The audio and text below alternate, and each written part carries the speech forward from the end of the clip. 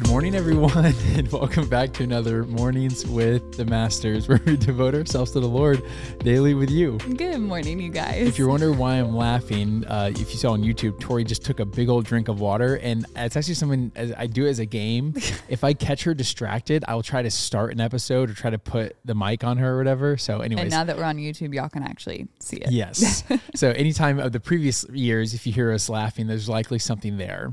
Anyways, we're rounding out with day 5 of our Cultivating Emotional Maturity devotional in the Bible app. I wish this one could go on forever, but because of my emotional maturity, I'm okay to let it go.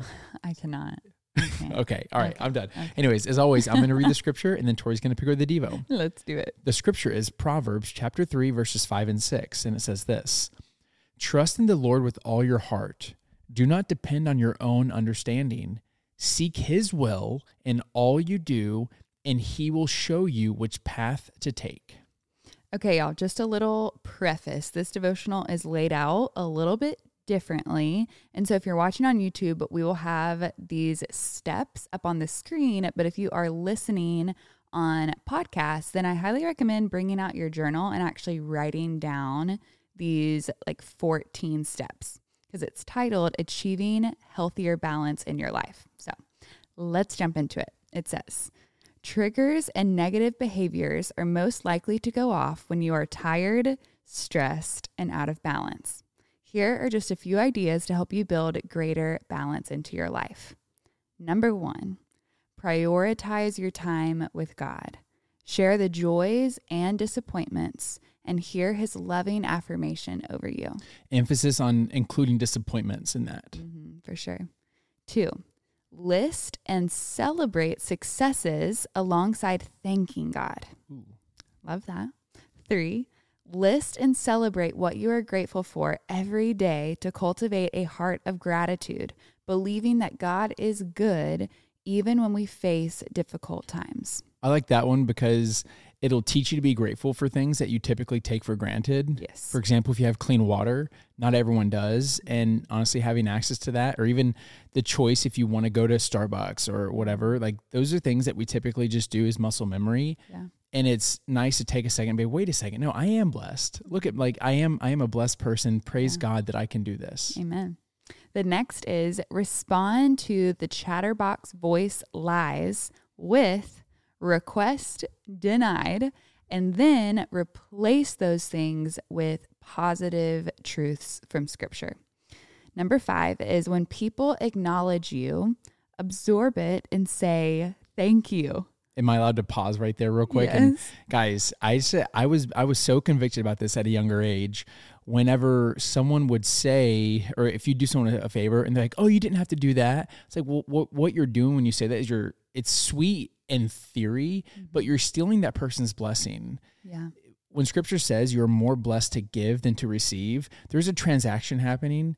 And whenever someone wants to bless you with a word of encouragement, maybe a hug, maybe a gift, whatever that may be, lunch, say thank you and say, God bless you. Oh my gosh, I'm so thankful for you. Right.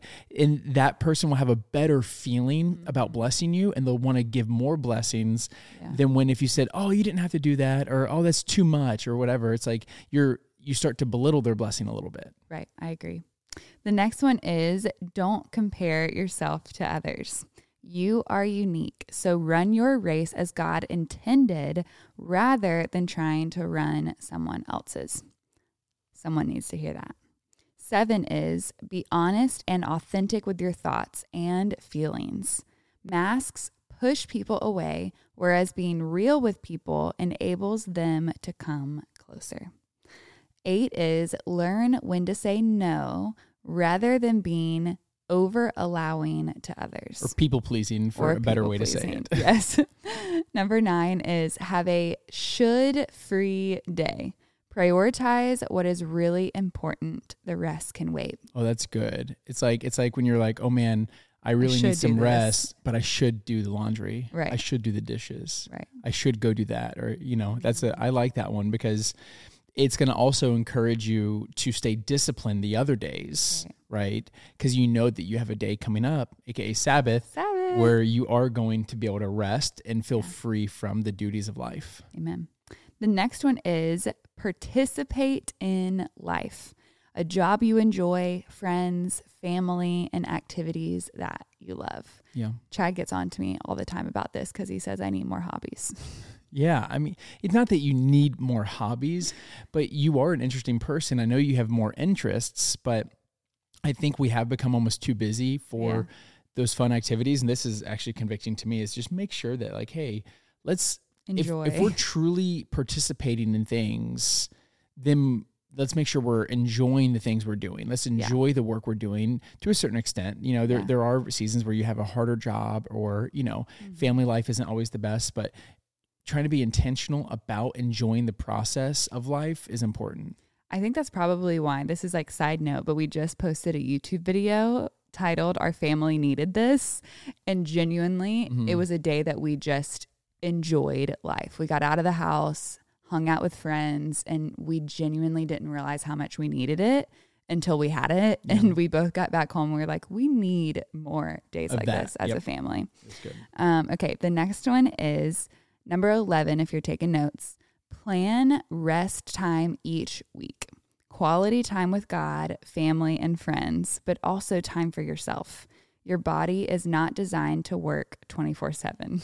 If I could just say a quick little anecdote about this, I think a lot of us, myself, the leader of this group, struggle taking that one day off because of how much you can get done with those extra 24 hours.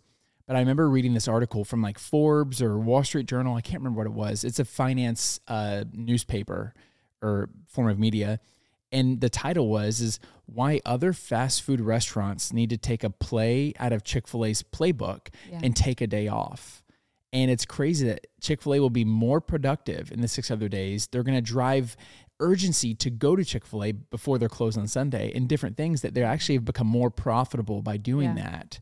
And it's literally biblical. Yeah, it's biblical. And it's just interesting. And so we will actually, just like I mentioned in one of the other points, is we will become more productive in that other time. Yeah. And then we'll really, if we truly give our bodies time to rest. Yeah. It's very convicting because so often on this, you know, devotional, we talk about obedience and how quickly we can use excuses to not take the Sabbath. Like, oh, well, once we catch up, we'll take a Sabbath. Yeah. Once we get through this season, we'll start taking a Sabbath. Once we get all this other work done, we'll take a day off and rest, versus taking a day to rest so that you can catch up on everything else after that. But I do think it really is a sign of trusting God when we allow ourselves that time off, that time away, that time that is devoted to Him. But it is really, really hard sometimes. So, but we got to do it. Okay. Next one is number 12. It says, consider what you eat and drink and your sleep and exercise patterns. Your body is the temple for the Holy Spirit, so make it a pleasant place for Him to inhabit. Yeah, Tor and I just talked about that on a YouTube video that we posted. Yeah. And yeah, I mean, we cannot agree with this more. Yeah. That's crazy. I really feel like this is like going along with everything that we've like personally been convicted about lately. So this was some confirmation for us and maybe for some of y'all out there. The next one is number 13. It says, plan and take your full holiday entitlement throughout the year and use this time to refresh. No laptop or work mobile, because the world of work can carry on without you. I think this is just saying, like, when you take a vacation, like, actually take the vacation. Like, a lot of times we work through our vacation just because we can. And then 14, last but not least, set and write down goals and dream big with God. Our generous Father in heaven loves to lavish His children, and it is great fun seeing dreams fulfilled. Yeah, amen to that. Yeah, and I just want to reiterate what it said at the beginning of this devotional about how these things are built to provide balance for your life. It's easy for us to get sucked into the cyclone of life where we're constantly getting distracted, we're constantly being put in different directions, we're constantly being hard on ourselves, we're constantly being tempted with sin, we're constantly this, constantly that, constantly this, constantly that. And it gives us the chance to add some balance where it's like, you know what? Life is hard sometimes. I'm going to give myself some grace. I'm going to go shut down for a little while. Yeah. Or better yet, I'm going to put in some habits that are going to help me find freedom from this thing I'm struggling with. Or you know what? I haven't really dreamt with God. I've been so just busy with work that I what does God even want me to do? Yeah. This will balance the teeter-totter and allow you to have freedom in life unto Christ versus just trying to pursue our own forms of freedom through the world. So good. Ready to pray something out? I am. Dear Heavenly Father, Lord, we thank you that your scripture teaches us to do these things so that we can have a life more abundant and full of your presence, Lord. We come to you and ask for forgiveness for all the ways that we push you to the side and we don't prioritize you, time with you, and Sabbath day of rest with you, God. I pray that as we come to you in prayer and dream with you, you would fill us with childlike faith, God, so that we don't box you in, that we remember that you are a limitless God and that through you, all things are possible. We pray these things in Jesus' name. Amen. Amen, God. Amen, God. Amen, y'all. And now is that perfect time to break out the worship music, break out the journal, and continue pressing to the Lord. Yes. And y'all don't forget that you are God's masterpiece. And don't forget that we love you. We love you guys, and we'll be talking to you tomorrow. Tot ziens.